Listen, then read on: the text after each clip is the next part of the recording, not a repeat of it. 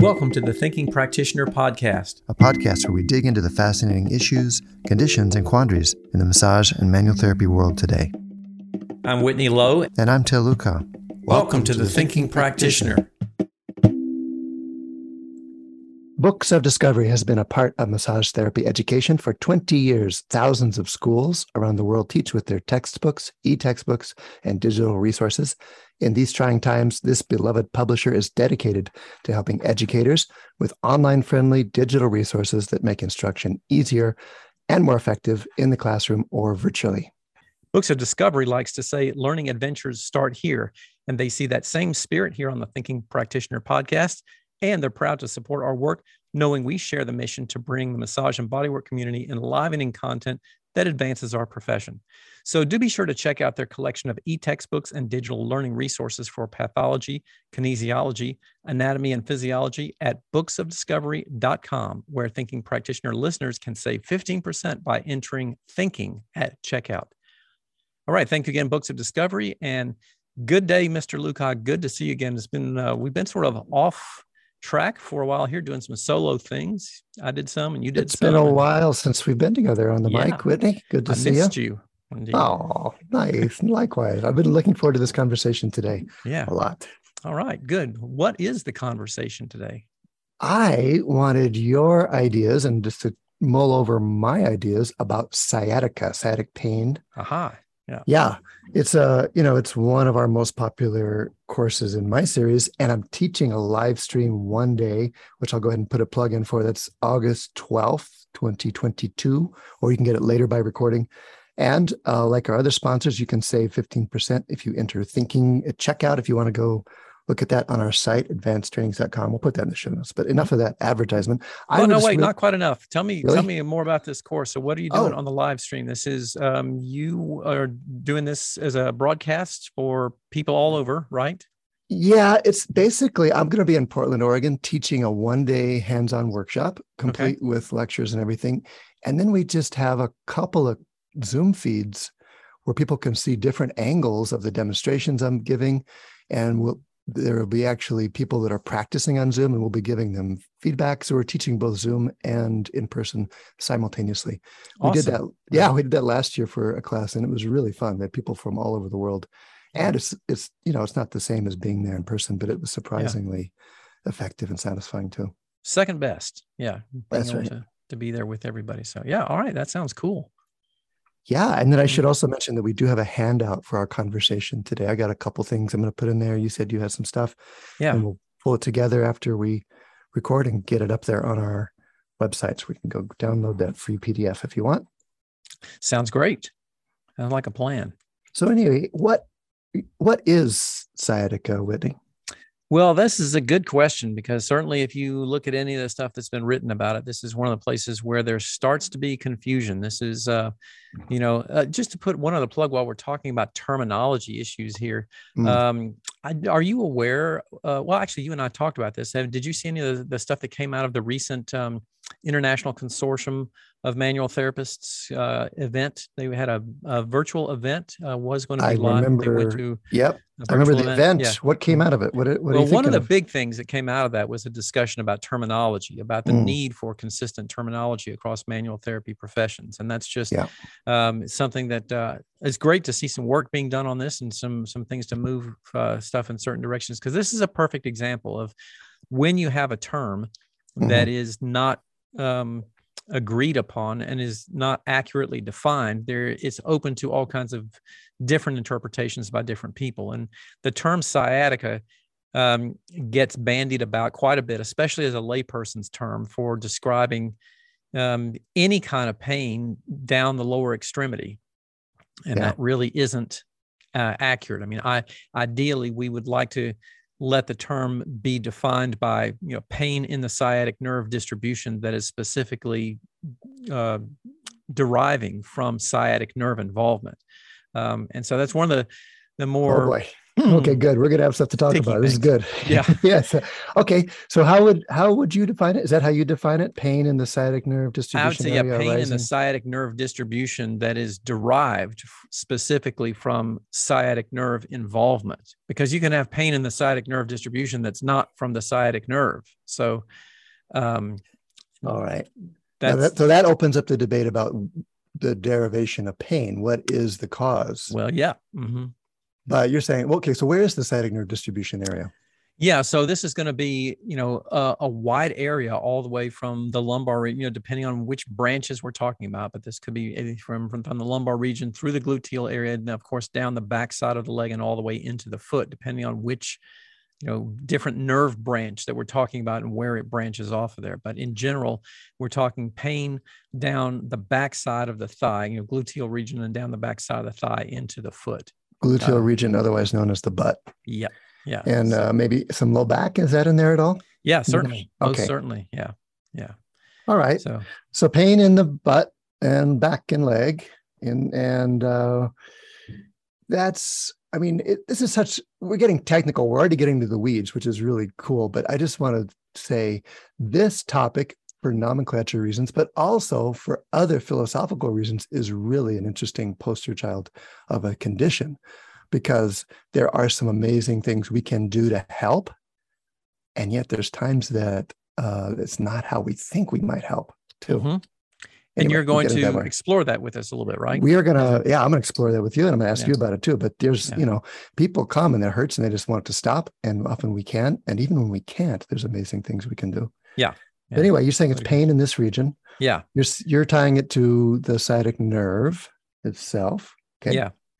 And, there are people who say, I've got sciatica, and basically they have, pain either in their butt or down their leg. And so I'm not going to say, well, no, you don't have sciatica. If it's, pointing to, there may be some other sort of derivation or source of that pain. I would certainly clinically wouldn't negate that experience and just say, well, let's see what we can do with there. You go. You don't want to argue with them about what they're calling it. Yeah.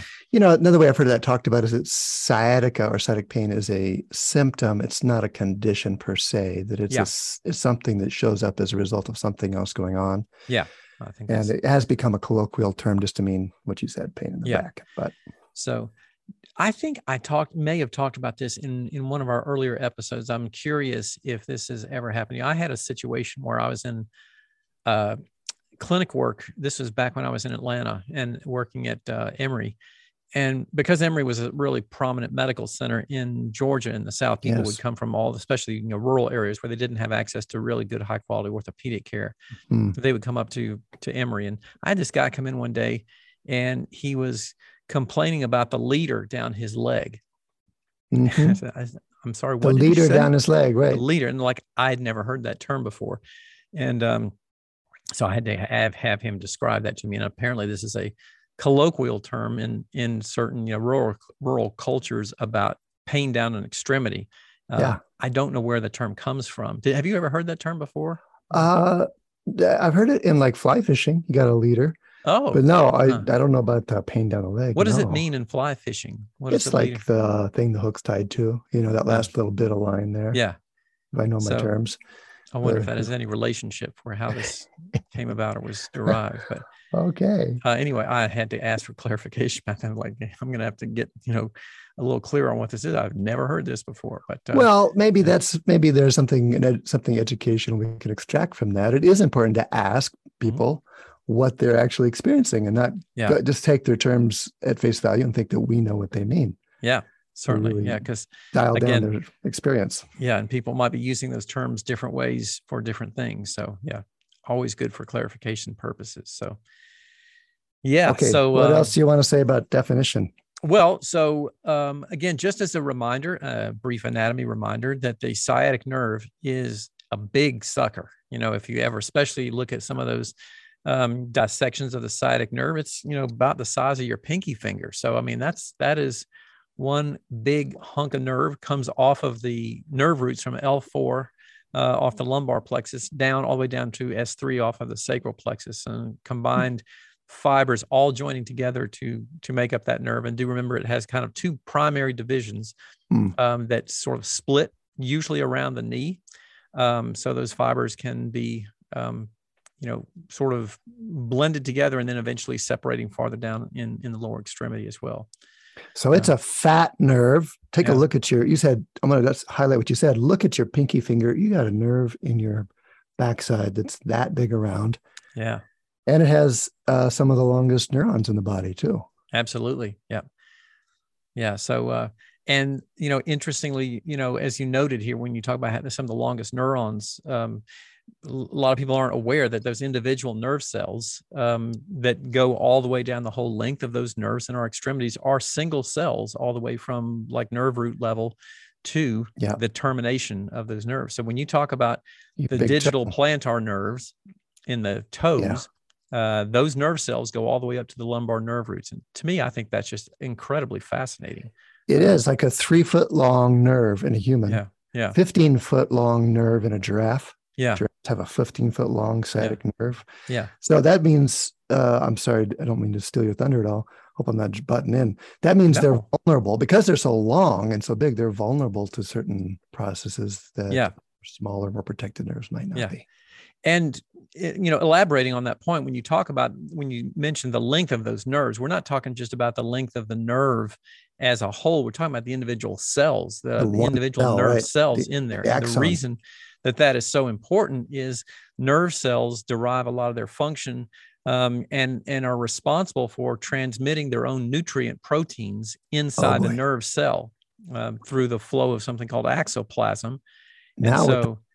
If that axoplasmic flow is impaired by, let's say, an obstruction or some kind of, thing that's interrupting the smooth pathway of that nerve somewhere along its path. Something steps on the hose. Something steps on the hose. Exactly. It's like a little tube. The nerve is like a little tube with its own axoplasm nourishing the nerve. Yeah. So once you step on that hose, then everything distal to that point is somewhat nutritionally deficient and therefore potentially sensitized and more vulnerable to other symptoms arising. That's where that whole process comes from, that's referred to as the double or multiple crush phenomenon. So especially when you get these very long nerves, they are highly susceptible to that kind of thing. Okay. So can I put in a plug for fascia right here? Absolutely.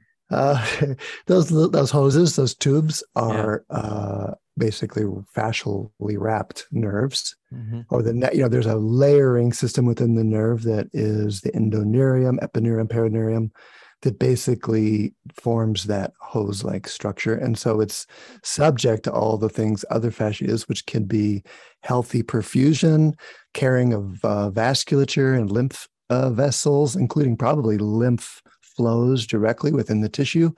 And it can get either scarred or adhered or thick or dense or less perfusible. And that can cause, we're thinking that can cause nerve symptoms too, just the qualitative change in the fascial component of the nerve itself. Yeah. And we'll expand on this a bit later, but I do want to reiterate that especially some of these things that you're talking about do not show up well on high-tech diagnostic studies like MRI. And so it's very, very difficult to identify those through traditional means. And to me, that's one of the great values of some of the things that we do as soft tissue therapists, is investigating some of these things through much more thorough and comprehensive manual evaluations and looking at these things in functional capacity a lot more than just what shows up on the MRI. Well, we'll talk about at some point, if I don't talk about here, we'll put it in the handout, about different sorts of interventions that can leverage that tube-like architecture that can help that hose flow better. Now, you have something in there about true sciatica and the sciatic nerve. What do you mean by that? I was just referring here. This is basically essentially what we were talking about earlier, which is, true sciatica being something where there is impairment or irritation of the sciatic nerve or its branches being differentiated from the sciatica in air quotes that is just simply pain down the backside of the leg. Oh, okay. That might be coming from other causes. So because I've heard a distinction made between true sciatica and pseudo sciatica. Yeah, and I would call the pseudo sciatica those things that are not sciatic nerve derived. but I've heard pseudosciatica referred to piriformis syndrome, et cetera. Yeah. True sciatica being nerve root, and any other insult or irritation to the sciatic nerve elsewhere along its pathway being pseudosciatica. Yeah, I've heard that same kind of distinction. I'll have to say personally, I don't like that distinction.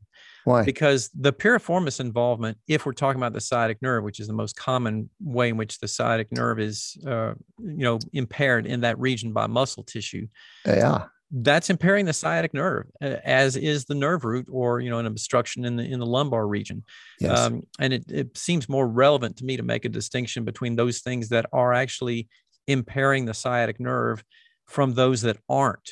And that to me would be pseudosciatica. That's the distinction you make. Yeah. Okay. Because it's really hard to make a distinction between, okay, let's talk about, well, the sciatic nerve is irritated, up here in the lumbar nerve root versus being irritated in the piriformis region. I mean, absolutely helpful to do that, but it's still the sciatic nerve. And it's chiropractors call it type 1 or type 2. Mm-hmm. I've heard it called true or pseudo, but again, the distinction there in those systems that I've heard, different than what you're saying, Whitney, is that it is either nerve root or not, either nerve root or, peripherally, more distal down the nerve. Mm-hmm. And again, I'm not even, that's useful for us therapeutically, because we can start to think about where, if there is one location, where there might be an issue. But on the other hand, there's limitations to that division as well. Yeah. In my class, I do a distinction between axial and appendicular, but it's often the case that we troubleshoot both. It's hard to tell if it's, exactly where it is, but we can do it empirically. We can do different kinds of movements and things like that to help narrow down, to see what helps, at least, even if we don't know the exact location. So tell me about that distinction between axial and appendicular. Is that just kind of like what we were talking about here too, in terms of being like in the, torso spinal region versus non or something? Yeah, axial being nerve root related. Is it the nerve roots of the the feeder nerves that become the sciatic nerve? Is it right there where they exit the spinal canal that they're being either compressed or irritated? Or is it somewhere downstream? Yeah. That's axial appendicular. Yeah. And the only reason I think I keep that distinction is because it does kind of parallel what I understand about the conventional division, but it also helps us, again, start to target where we think we might start. Yeah. And see what happens. Right. I think that's a good distinction. I like that, axial versus appendicular. And that does sort of get us thinking too about where we're going to potentially target with other treatment strategies and things like that. So great. Should we talk about how we would start to narrow that down, how we might recognize what's going on? We put some notes up here, and I, as we're talking about this, I think what I'd like to do is talk first about some of these other things that might be confused with sciatic nerve involvement, and then we talk about how do we specifically recognize it, because it'll help about when we talk about some of those distinctions. So differential diagnosis kind of thoughts. Yeah, I've got like a list of a few things that we know, and this would be sort of in that category of pseudosciatica, of things that can mimic sciatic type pain and produce very similar type of symptoms. So they run the gamut from myofascial trigger points, and especially in the gluteal muscles. We see a lot of those pain referral patterns from especially the hip abductors, gluteus medius and minimus, doing that, and some of the other gluteal muscles also putting that pain down the backside of the leg. And then you mentioned earlier too, piriformis involvement. And this is one that people don't tend to make a strong distinction about, but I've also heard pretty common misconceptions about this when you talk about that whole pseudosciatica thing, and that's involving the potential compression of another branch of nerve off this area called the posterior femoral cutaneous nerve. And I don't know, tell me maybe if you have heard this before. I've certainly heard this numerous times, people saying if you've got pain going all the way down your leg into your foot, then that's a nerve root problem in the sciatic nerve. If you got pain just down to your knee, then that's a piriformis entrapment of the sciatic nerve. That's what chiropractors are taught. Yeah. And there is some good evidence. I think the trend is toward that. If it's below the knee, it's probably nerve root. Bogduk said the opposite. And he was a pretty influential spinal researcher who did a bunch of some of the work we're still using to understand spinal pain. By the way, spinal pain, we're going to talk to Dr. Stuart McGill in an upcoming episode. So I just got to say, anything I say about the back is going to be tentative. He's like Mr. Back Pain. Yeah. Super excited about that conversation. We'll see how that wraps into what we're talking about here as well. So, yeah. So basically the takeaway is there's disagreement in different disciplines. Chiropractors will say below the knee, yeah, it's nerve root. Others say no, if it's below the knee, it's probably not. Yeah. So who knows? And one of the reasons I wanted to bring that up is that I don't agree with that classification, and I think that comes out of a misunderstanding, I think, of some anatomical factors that may play into this. For example, the posterior femoral cutaneous nerve is, as its name indicates, a cutaneous nerve giving sensation to the posterior thigh, and it terminates around the knee. It doesn't go below the knee. If you compress the sciatic nerve with the piriformis muscle in the gluteal region, you can definitely produce lower extremity symptoms down below the knee. And I think in many of these instances where the piriformis muscle is involved, we're actually entrapping the posterior femoral cutaneous nerve and not the sciatic nerve. And that's why those symptoms only go down to the knee, because that particular nerve. And if you look at an anatomy reference, and maybe we'll put a picture of this in the handout. We need a picture. We can see how close that posterior femoral cutaneous nerve is to the sciatic nerve. It's just right next to it. And so it could easily, these structures tend to get compressed against the sacrospinous ligament in the pelvic region. And they're both very susceptible to that. So that's one of the reasons that I'm not quite sold on that whole thing of it's piriformis if it only goes down to the knee. Well, yeah, it might be piriformis, but it might not even be the sciatic nerve. You could be looking at PFCN entrapment there as well. PFCN? Yeah, posterior femoral cutaneous nerve. Nice. Yeah. Well, I gotta just ask, how does it matter? Yeah. So from a treatment perspective, I think that either one of these is going to drive the same treatments as far as I'm concerned, which is primarily we're going to try to target the gluteal and piriformis region.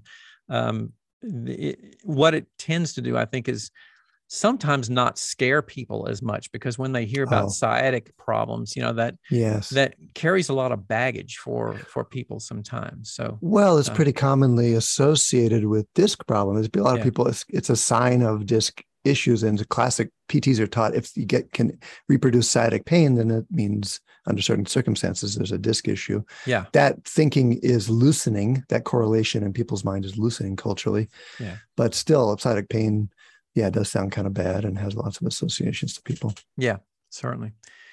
And then just a couple other things, sometimes, and again, this is not a real strong correlation, but there have been some indications that irritation of the zygapophyseal or facet joints of the spine can produce radiating pain symptoms in the gluteal and or lower extremity region as well, as can sacroiliac joint dysfunction also produce some of those kinds of symptoms. And the reason I wanted to talk about a couple of these things before we talked about identifying we're making some distinctions about how to identify is that because this is one of the ways in which there's more specific evaluation procedures are helpful to distinguish between true neural involvement and some of these other things that might be joint related or something like that. Okay, I almost named my dog Zygopacilio, by the way. And then you call him Zyg instead of Zen or something. Something like that.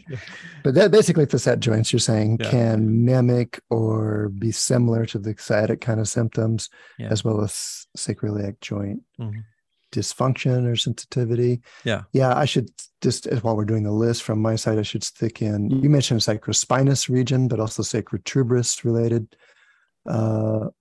issues, you could say, or at least those are the places we can work that seem to make a difference. Yeah, they're on my map of things to check for sure. Yeah.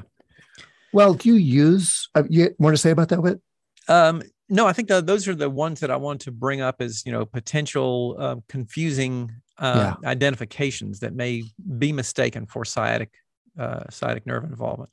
And we did mention, I think, or maybe we didn't mention, in terms of nerve root involvement, there are a couple of things when this is a sciatic involvement at the nerve root level, that this may occur from, intervertebral disc herniations, other types of obstructions, spinal tumors, bone spurs, stenosis. Those are factors. Sometimes, spondylolisthesis or spondylolysis, which there is a breakdown in the articular structure of the vertebra itself. Those are all factors that may also cause nerve root involvement. So those are all things that can put mechanical pressure on the nerve root where the nerves are exiting the spinal canal. Yeah. Yeah. Okay. I should add, before I just ask a different question, there's also some speculation about muscles in that region that run parallel to the nerves, unnamed muscles that have been observed in dissection that seem to be responsible, maybe, so speculatively, for retracting or stabilizing those nerves as they slide in and out of those canals. So if they're muscles, the theory goes maybe they get bigger or get inflamed or something like that. But certainly there's fascial sleeves. There's the dural tube that goes around the nerve, and then the perineurium around the nerve. There's different fascial sleeves there that can also be part of, even if it's not a bony overgrowth or a positional problem that's closing the foramen, there can be soft tissue contents in that foramen that can get bigger, you could say.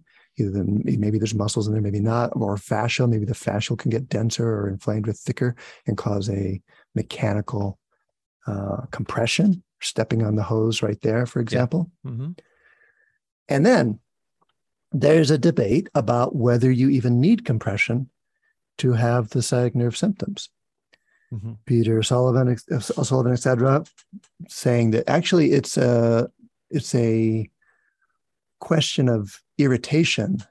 And often conventionally we assume that compression equals irritation, but that you can have irritation of the nerve without having compression of the nerve.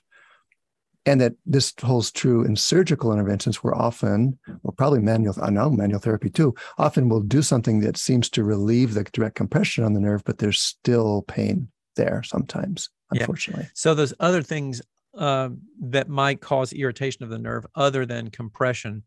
Yes. Examples being like chemical mediators, inflammation. My favorite. Favorite thing, right? My favorite thing. Yeah. So it could be local inflammation of some of those connective tissue structures that make up the nerve. Yeah. It could be, there's some good evidence for this, neighboring structures like your facet joints, like spinal ligaments and things like that, could be inflamed themselves. And that inflammatory process also irritates its neighbors, just through the direct chemical interaction or immunological interactions with the neighboring structures. Yeah.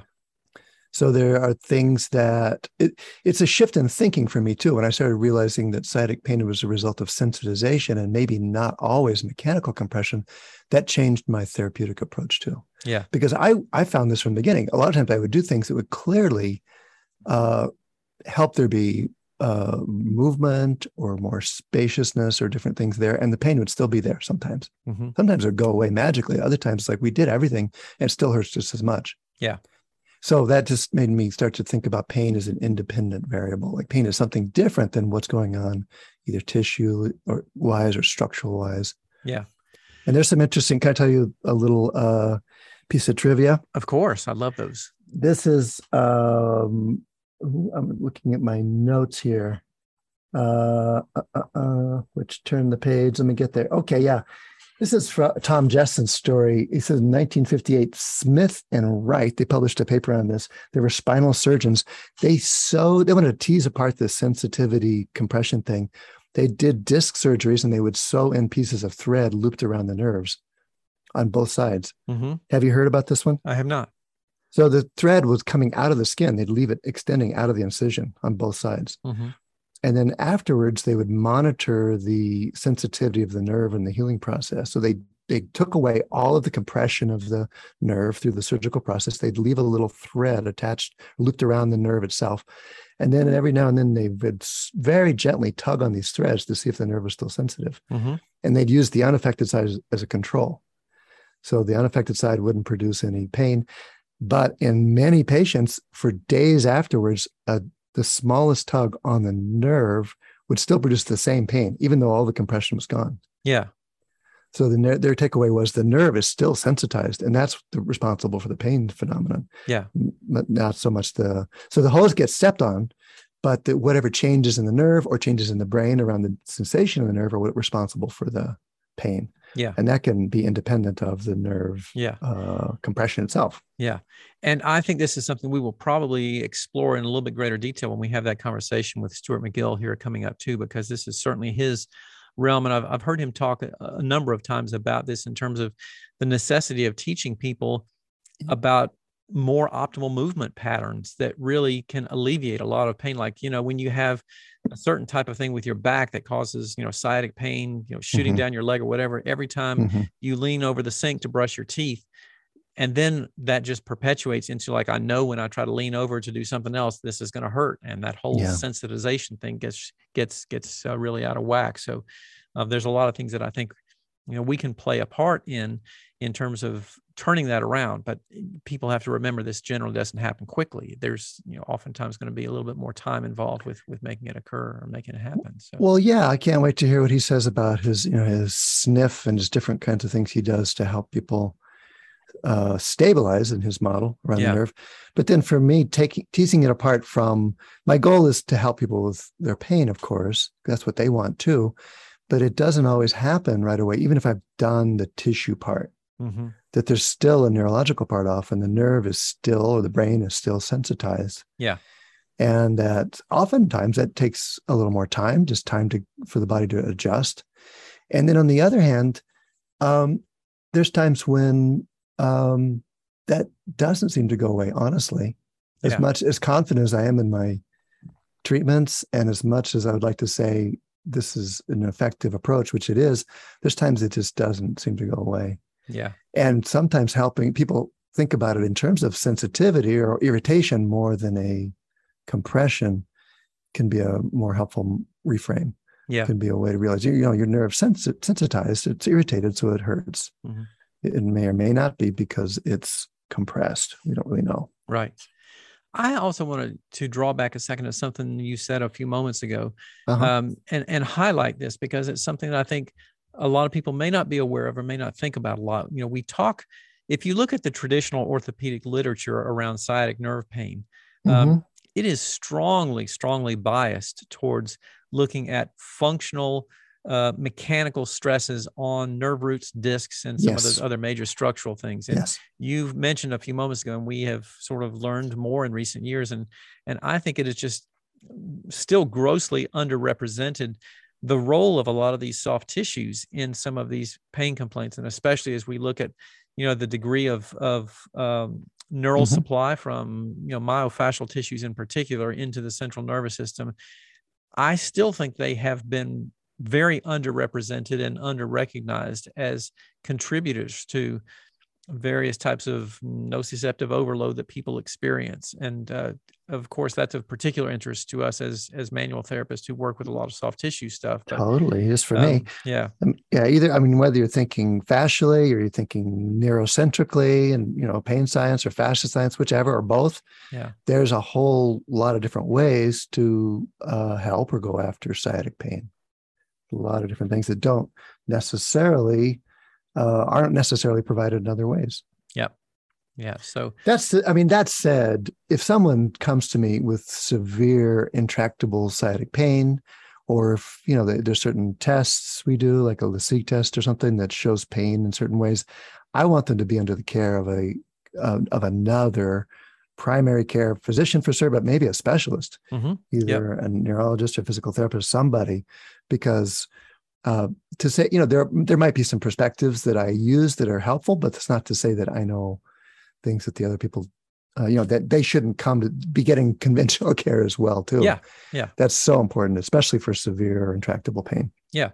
And that's a very good example. It's just, to give another example about that, like, let's say, a person comes in with pretty severe radiating sciatic type symptoms down both lower extremities. And, the practitioner says, well, I think we can, my teacher told me we can do some soft tissue work on this and, help them out a little bit.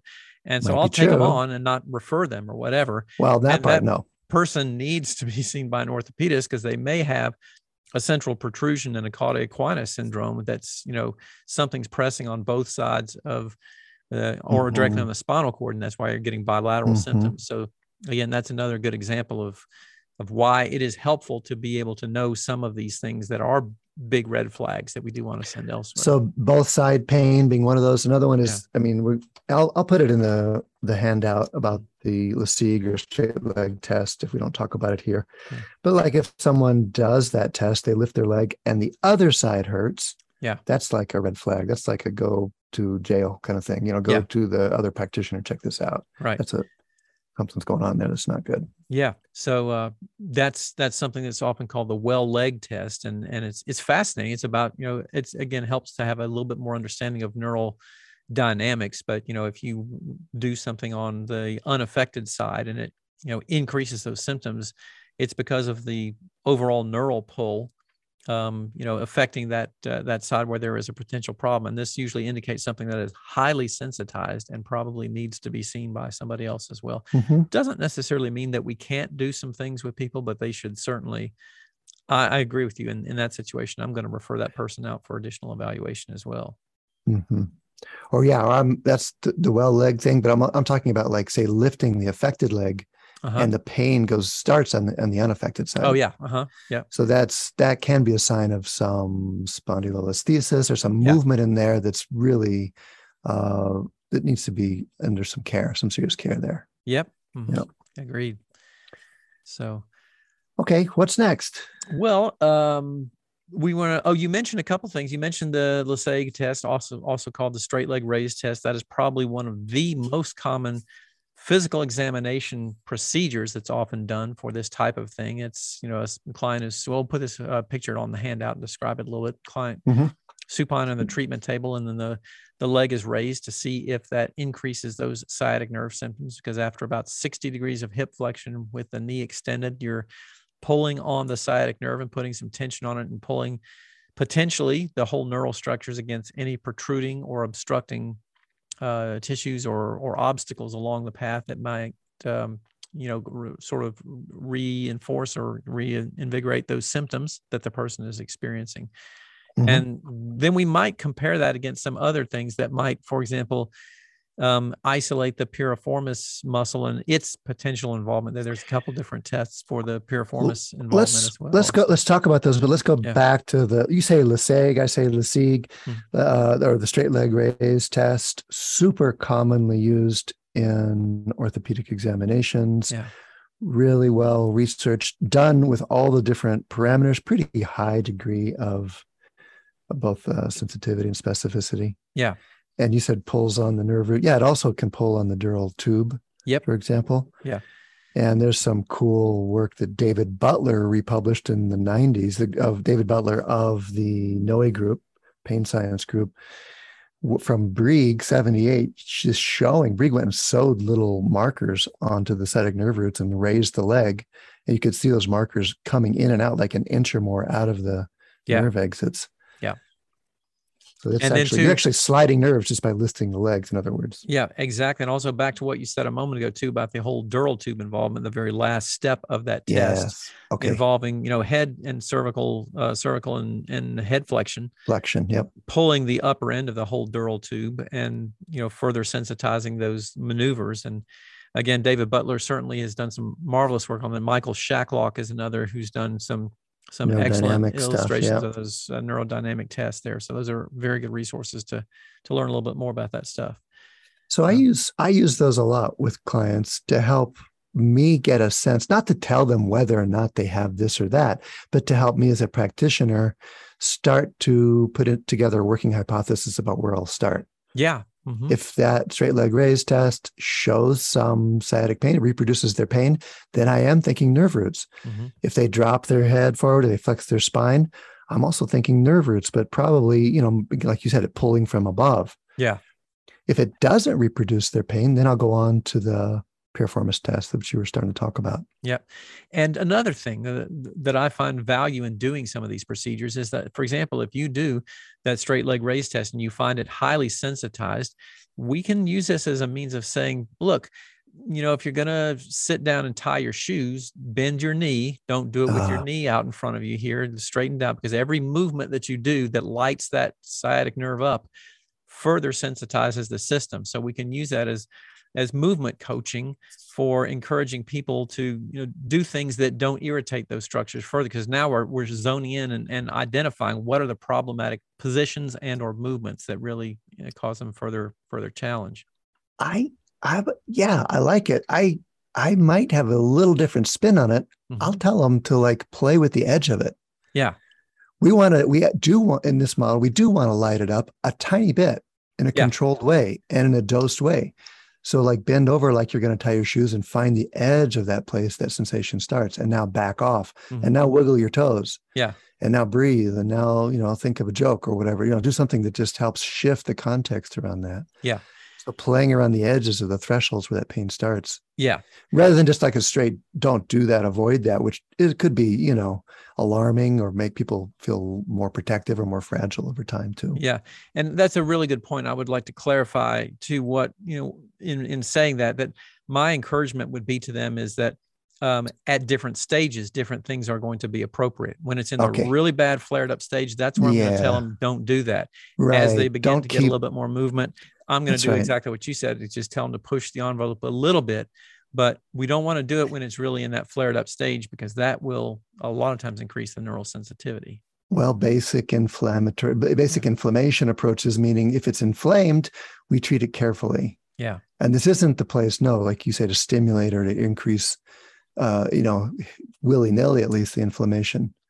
We want to calm it. We want to increase the adaptive range around it. Yeah. And some of that's through just rest and avoiding, irritants, movements that irritate. And some of that can be recontextualizing or perfusion or hydration, different things like that. Yeah. And one of the other, I want to talk about for just a second, draw back to our discussion of using these procedures from an evaluation standpoint. I also find these really valuable as a marker of progress for people. So, when you set a baseline at the outset, like they only get their leg up to, about 45 degrees of or less of hip flexion until that really just lights up. And then 6 weeks down the line, we're working, let's take a look at this again and see where we are. And all of a sudden they realize, oh, wow, I can get farther than I did before. That's a nice objective measure of improvement that really stimulates positive thought and positive momentum about making progress in there. Well, it gives another marker besides just it hurts too. Yeah. Because it hurts is hard to track over time. I do everything I can to avoid that being my only measure of success, because it's amazing as we can be about helping people with pain. If that's our only yardstick, it's tough. So things like, can I move more? Can I move before it hurts? Can I move in different ways? In spite of the hurt, all those kinds of things are also great alternatives. Yeah. Yeah. I love it. So and that test, you're talking about treatment. There's so many ways you can use that test, raising the straight leg or dropping the head, as a way to therapeutically help the nerve too. I mean, I got a couple in my course from Greg Lehman. He kindly gave me the illustrations about his versions of that. But if you just YouTube like sciatic slider or slump slider or sciatic tensioner, you'll see like dozens of variations. There's people like juggling and doing this exercise. There's people like pedaling a bicycle and doing this exercise. Yeah. Lots of ways to adapt that test into a therapeutic intervention as well. Yeah. Yeah. So, and you're going to explore some more treatment strategies with us here on some of those things as well. That was just, there's a lot that are based right around that test. Yeah. We can use the sensitivity they find to shift the thresholds, or to hydrate the nerve, or to increase mobility, whatever the goal is. Yeah. But yeah. And there's manual manipulations as well. But I'll put in the handout at least.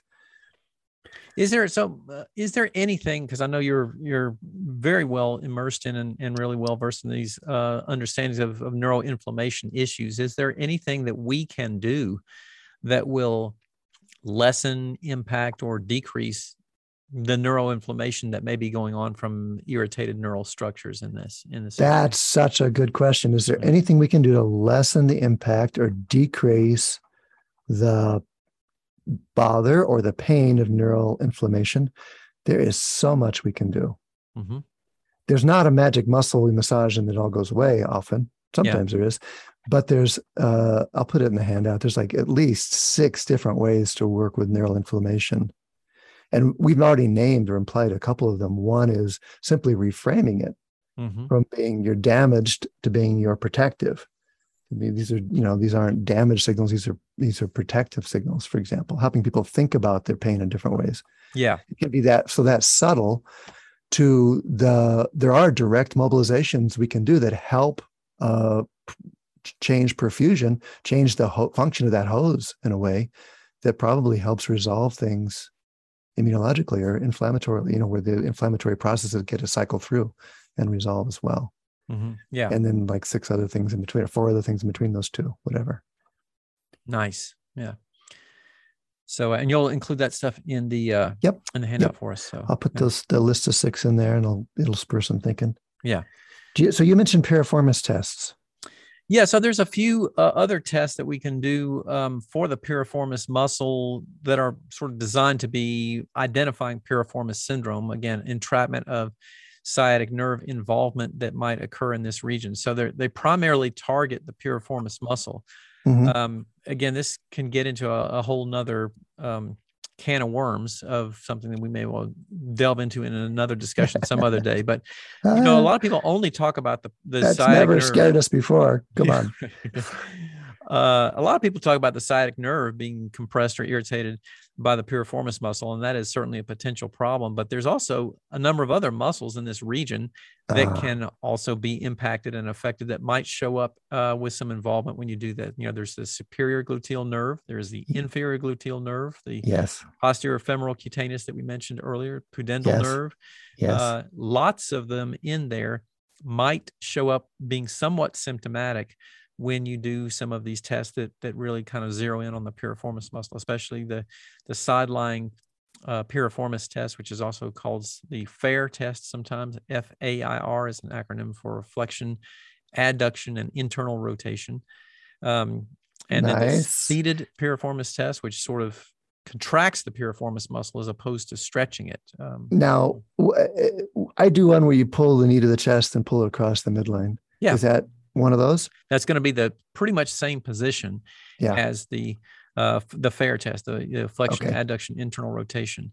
And, there's some fascinating things about piriformis anatomy and kinesiology that, again, was maybe going down a completely different rabbit hole. But I got stumped by this one day. This was many years ago, and looking at this, because I was like, if you look at that piriformis stretching position, like you mentioned there, that particular position, or the one that's used in the FAIR test, the traditional FAIR or sideline piriformis test, you notice that the piriformis is internally rotated.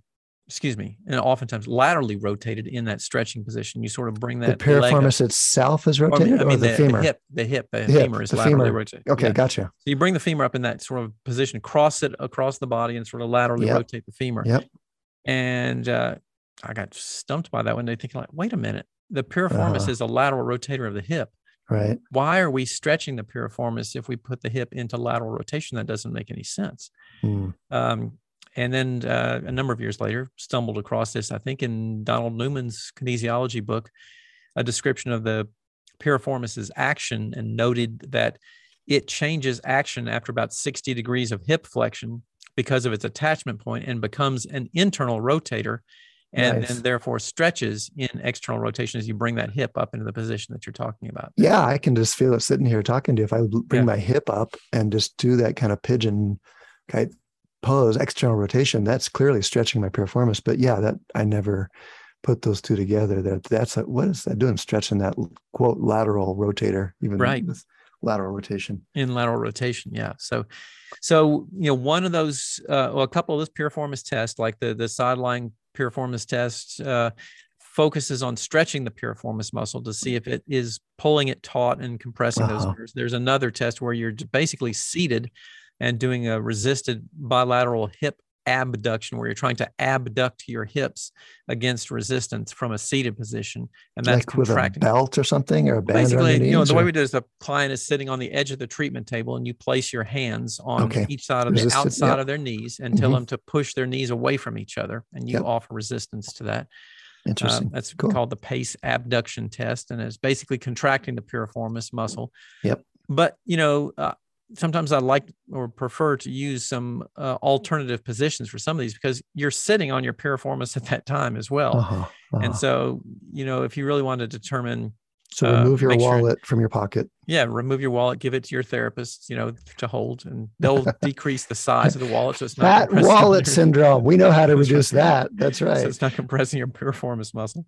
But that could be done in a supine position too, where you just have them, bring the hips into a flex position and then try to abduct them away from each other. So yeah, those are a couple of variations, but just do remember, and we talked about this in one of our previous episodes about the accuracy of some of these special orthopedic tests, that this is not rocket science. And in particular, I do not advocate people use these tests in isolation without a very detailed history, much more thorough physical examination, very detailed palpatory examination, and all these other things that will contribute valuable information in there.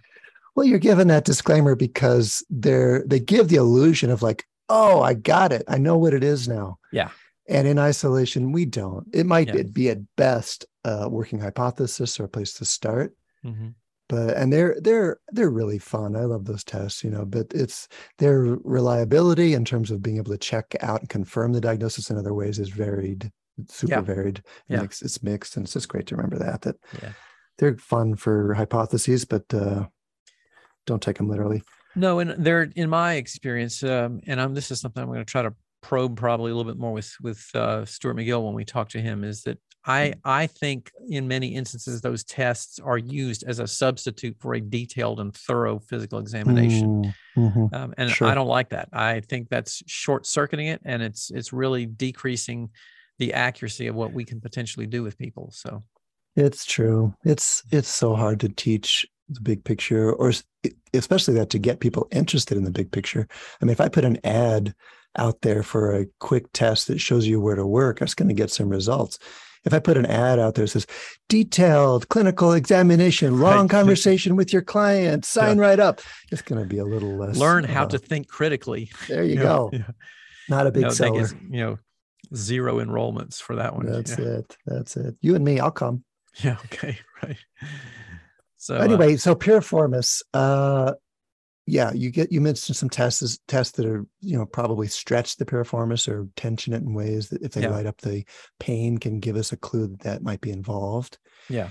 This one that some people say 30% of people have an alternative pathway for their sciatic nerve. Yeah. It's something we didn't address at all. And that one, when I learned that, just was quite fascinating, and both just stumped me. When you look at those anatomical variations, I think like there's a good bunch of people that have their sciatic nerve going right through the middle of that muscle. Why isn't that thing just screaming in pain all the time? It's pretty amazing. Yeah. When I learned this, I mean, this is like 1980 something, early 80s, we were learning sciatica was either because of the nerve roots or because of the piriformis. Mm-hmm. And in some people, the piriformis went around the nerve, which it does in a certain number of people, and that caused sciatic pain. Well, you might know this too, but the imaging studies of that situation don't show a higher incidence of sciatic pain in that population. Yeah, that's right. So it's not a structural problem. And some people have sciatic pain there, whether it goes through or around or between the nerve, but it's not necessarily a statistical correlation all we have to worry about. Yeah. And it reminds us, too, that despite the fact of what we see in many anatomy books, there's lots of places throughout the body where nerves go right through the middle of a muscle and don't have pain. And to me, that continues to be sort of mind-boggling, with all the things that we see that produce neural pain from even relatively low levels of compression over a long period of time. The fact that you have so many of these nerves going right through the middle of a muscle that don't produce pain is interesting. So, well, it just says to me that structure and shape is just one factor in pain and sensitivity, and maybe not always the main factor even. Yeah, indeed. So what else you got on treatment things here? Well, I was going to say there are some other places too in the hip, in the glute and posterior glute region where that seems to be helpful to work, and maybe it's because they do cause entrapment, like between the quadratus femoris, that's another place. It's like a little platform there that the sciatic nerve can sit in. And if it seems to be something that can irritate or squeeze perhaps the nerve there. So that's something I think about. It's a little lower down on the femoral shaft than the piriformis attachments per se. And especially, this is one that I just found in my practice because I used to get quite a bit of sciatica. So, working on myself there, getting people to work on me, and then starting to do it on my clients, just working the intermuscular septum in the back of the legs between the hamstrings and the adductors gave me a lot of relief. And conventional thinking would say, well, okay, you're just working on the place it hurts, and maybe the entrapment or irritation is up in the spine. That's probably true sometimes. But there's a Italian paper, and I'll see if I can dig up the reference, that actually found a bunch of entrapments in the back of the leg in people whose pain got better when they addressed those locally. Yeah. And that's definitely been my experience, to sometimes just work in the back of the leg where it hurts. Yeah. Even if it is sciatic or pseudosciatic or whatever, seems to make quite a bit of difference. Yeah. There was a paper I came across a number of years ago that found a pretty high correlation between hamstring strains or prior hamstring strains and adverse neural tension in the sciatic nerve, where there you go. The healing hamstring strain had scar tissue tethering the nerve and impacting its mobility, and therefore leading to increases in sciatic nerve involvement. And also, just as a note, this is one of the potential causes for recurrent hamstring strains is the fact that you have irritation of that sciatic nerve, possibly after a strain, and scar tissue maybe binding that nerve, preventing its mobility. And then that whole area becomes sensitized, and the hamstrings become even more, hypertonic and potentially prone to stress damage or strain from muscle strain over long periods of time, because they're already hypertonic and overcontracted. Interesting. Or density of that tendinous area, or the intramuscular septum where the sciatic nerve runs. It runs in a big chunk of fascia right down the middle of the back of your leg. And again, if you have a hamstring strain or something, that scarring could just change the sliding ability of that nerve through that dense connective tissue. Yeah. Okay. So do you think, just in terms of things to mention, do you think that the nerve root related sciatica is more common, or sciatica related to somewhere else down the nerve, what I'm calling appendicular nerve? What's your guess or hunch about that? I'd probably, if I had to guess, I would guess that it's probably more common with other factors other than nerve root involvement. And again, I don't have good data to back that up, but just the very fact that we've got so many other things that may produce that in creating the sort of what you call appendicular sciatic involvement, compared to just nerve root alone. Make me play in that direction, I think. That's the direction I guess too. I'm still guessing. And I've actually dug into that question, which is more common, appendicular or axial sciatica. And I've found studies that point to both. Yeah. I have. For a lot of disciplines, it's assumed that sciatic pain means nerve root, and equate that even with disc involvement. Yeah. And there's some studies showing that is a really predominant cause of people's sciatic pain. But there's others that say maybe it's 2 to 1, and the other way, that most 2 times as much peripheral sciatic nerve sensitization as nerve root sensitization. I think in my practice, though, if just the people that I have walking in, have had walking in over the years, my guess is it's a lot more peripheral than axial. Yeah. Maybe if I was in like a spinal clinic or something, it might be different, for example. Well, I think this also comes back to how is that being evaluated, because I think a lot of the methods of naming this and evaluating this are incomplete, because they're not doing in many instances as thorough of an evaluation investigation. For example, we've known for a long time that disc herniations exist in many people asymptomatically. And so let's say, part of your study group there has sciatic type pain, and they get an imaging study and they find a disc herniation at L4, L5 or something like that. And so make then the jump, okay, then this person has nerve root involvement because they have a herniated disc at that level. But we do know that people can have those disc herniations that don't produce pain. So that's not necessarily the indicator all the time. At age 50, 80% of us have measurable disc degeneration. Yeah. Oh, sorry, not 80% of us, 80% of asymptomatic 50-year-olds. Yeah. Just the people that don't have pain, 80% of those have disc degeneration. Yeah, pretty remarkable. And I think that skews a lot of the statistics of frequency of these kinds of things, because I do think a lot of them have been put in the bucket of nerve root generated pain. And that's also, as we noted too, and Gordon Waddell speaks about this a lot in his book, The Back Pain Revolution, about the dynasty of the disc, and how that led to so many decades of extensive back surgery, which was probably unnecessary for most of those people. Yeah. Did he come up with that term, do you think? I've heard that talked about. I think I even wrote about that a little bit in my book. Yeah, but I don't know if he kind of coined that term, but that's where I encountered it from him. So, and that age seems to have passed, but it's still, maybe they estimate 4% of back pain is disc related. That's the more. Yeah, it's still a guess at this point. Yeah. Here's another one: piriformis syndrome, 6 times more frequent in women than in men. Oh, no, I didn't know that one. Yeah, piriformis syndrome, but lumbar disc issues are twice as common in men than women. Yeah. So there's some gender differences there too. Where we might wonder on rationale for that. That's interesting. Well, rationale, yeah. It is also occupation related. Like truck drivers have 10 times the incidence of disc related pain than general population. Yeah. So it might be occupations or activities. Who knows? Yeah. Yeah. Certainly those long-term compressive loads in certain types of seats and things like that. We probably find that a fair amount in a certain number of the sedentary office workers as well, sitting in poor chairs and things like that, because we know a lot of those positions do increase compressive loads on the lumbar spine inappropriately in many instances. Yep. That's great. It's most common in people 40 to 60 years of age, meaning after 60, it gets less common. Oh, you and I are over the hump. That's right. We're on the improving side of that curve. Oh, good. One thing's getting better. Yeah. Experienced by 40% of all people sometime in their life, with up to 5% of the population having sciatic symptoms at any given time. Here's an important point, neuropathic rather than nociceptive, meaning it's, an irritated nerve as opposed to other tissue generating a nociceptive signal. Yeah.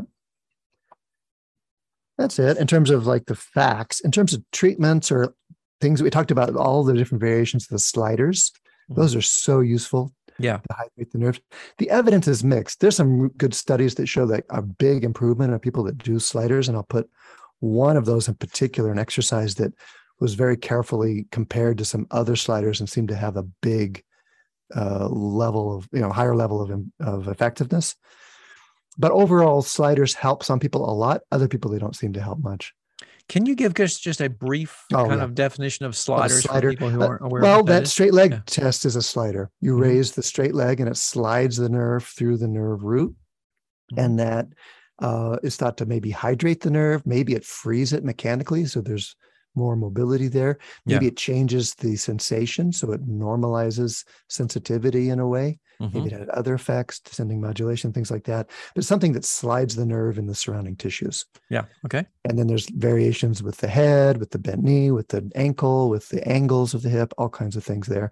With the juggling, the bike riding I mentioned, etc., that basically can get that nerve sliding. Yeah. And or tensioning is the other thing that is the Shatlock the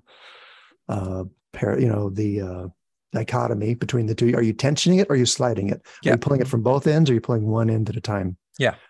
With both ends, like dropping your head and straightening your knee being a tensioner, which can be more aggravating. That's where you were saying like this, let's not push this thing that's hurting. Yeah. But like alternating, drop your head as you bend your knee, straighten your knee as you raise your head. Yeah. That basically slides that whole nerve track caudally and cranially in a way that can be relieving or calming. Yeah.